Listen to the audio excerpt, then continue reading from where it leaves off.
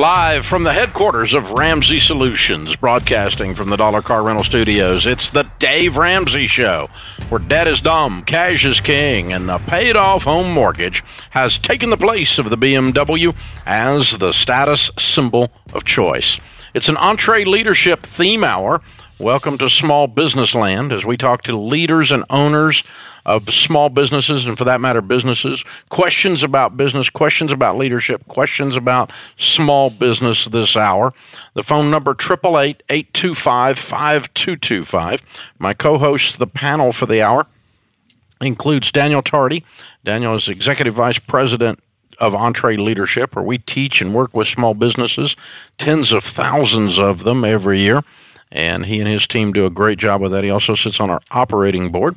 Ken Coleman, Ramsey Personality, my other co-host and on the panel for the hour, is here to answer your questions as well from the Ken Coleman Show. Works with folks on getting jobs and on careers. So we're going to talk business, economy. We're going to talk about jobs. We're going to talk about jobs. We're going to talk about 36 million people being unemployed. The phone number is 888-825-5225. Lots of small businesses have failed, Daniel, during this time. Lots of them have succeeded beyond their wildest imagination, or making more money than they ever made in their life, because they happen to be in a business that was in great need right now. And then some of the others are right in the middle, just hanging on. Lots of them are trying to reopen right now, and some of them are experiencing labor shortages. We'll talk about that in a little while. But we've seen a spectrum, haven't we? Yeah, no doubt. I mean, it has been a crazy couple of months for businesses anywhere, and especially small businesses. There's actually another group, and I kind of keyed in on this yesterday, and I got excited, and I started thinking about how inspired I am by the number of businesses that are starting right now. I bought a product yesterday that didn't exist a month ago. Our buddy Jocko Willink, the SEAL from Living with a SEAL, he launched this product on his social media, and I jumped on there and got it. It's a leather bag that you fill up with your own gravel to turn it into a kettlebell. And everybody's trying to figure out how to work out from home right now. And so he got with this apparel company. This product did not exist. The bag ships out to you, so it's not the weight. You don't have to go build a big iron kettlebell and send it to you. You have to go out in your driveway and fill it up for him. You fill it up with rocks or sand or something, but you can get your workout in. And I paid $75 for two of these things. They're awesome. They're like nice leather, saddle leather. And I thought, this thing didn't exist a month ago. How many companies right now are popping up something? And going, there's a demand, there's a product, we can do something about this. That's what I love about entrepreneurs. That's how they think. The problem solvers. That's right. And there's lots of problems to solve right now. We had Dr. Art Laffer on last hour, and he's the father of supply-side economics, sitting on the Trump administration's Economic Recovery Council right now as part of that, a winner of the Presidential Medal.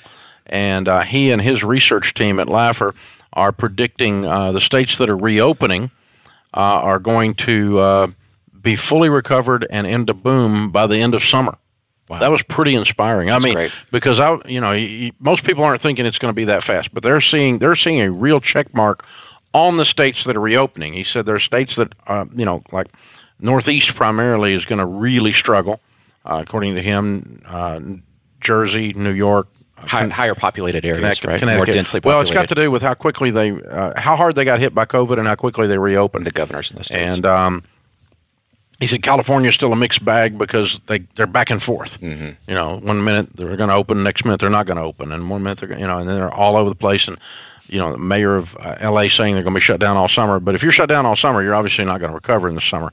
So, but economic recovery in the states that are reopening, we're already seeing that with the small businesses we're in contact with. Sure, no doubt. And I mean, we've seen it in the stock market. It's been rallying, and it's close to an all-time high. It's not quite there yet, but great news coming out about vaccines. And I mean, there's just so much to be optimistic about right now. And I think small business owners are leading the way and being innovative, being positive, forward-thinking. And, the truth is the ones that are thinking about 5 years from now and where their business is going to be in 5 years, those are the ones that are going to win. If you're thinking about the next 5 minutes, you're going to be frustrated. But we talk all about the idea of vision and vision casting and looking out in the future. 4 to 5 years out, you got a big, beautiful new business that you're looking at if that's the mindset that you have right now. Yeah, we were talking to Art, and when you're talking to literally a world famous economist, we're reminded what the United States economy basically revolves around. We're a service-based economy. It's essentially we pass our money around to each other, right? And so what we saw is that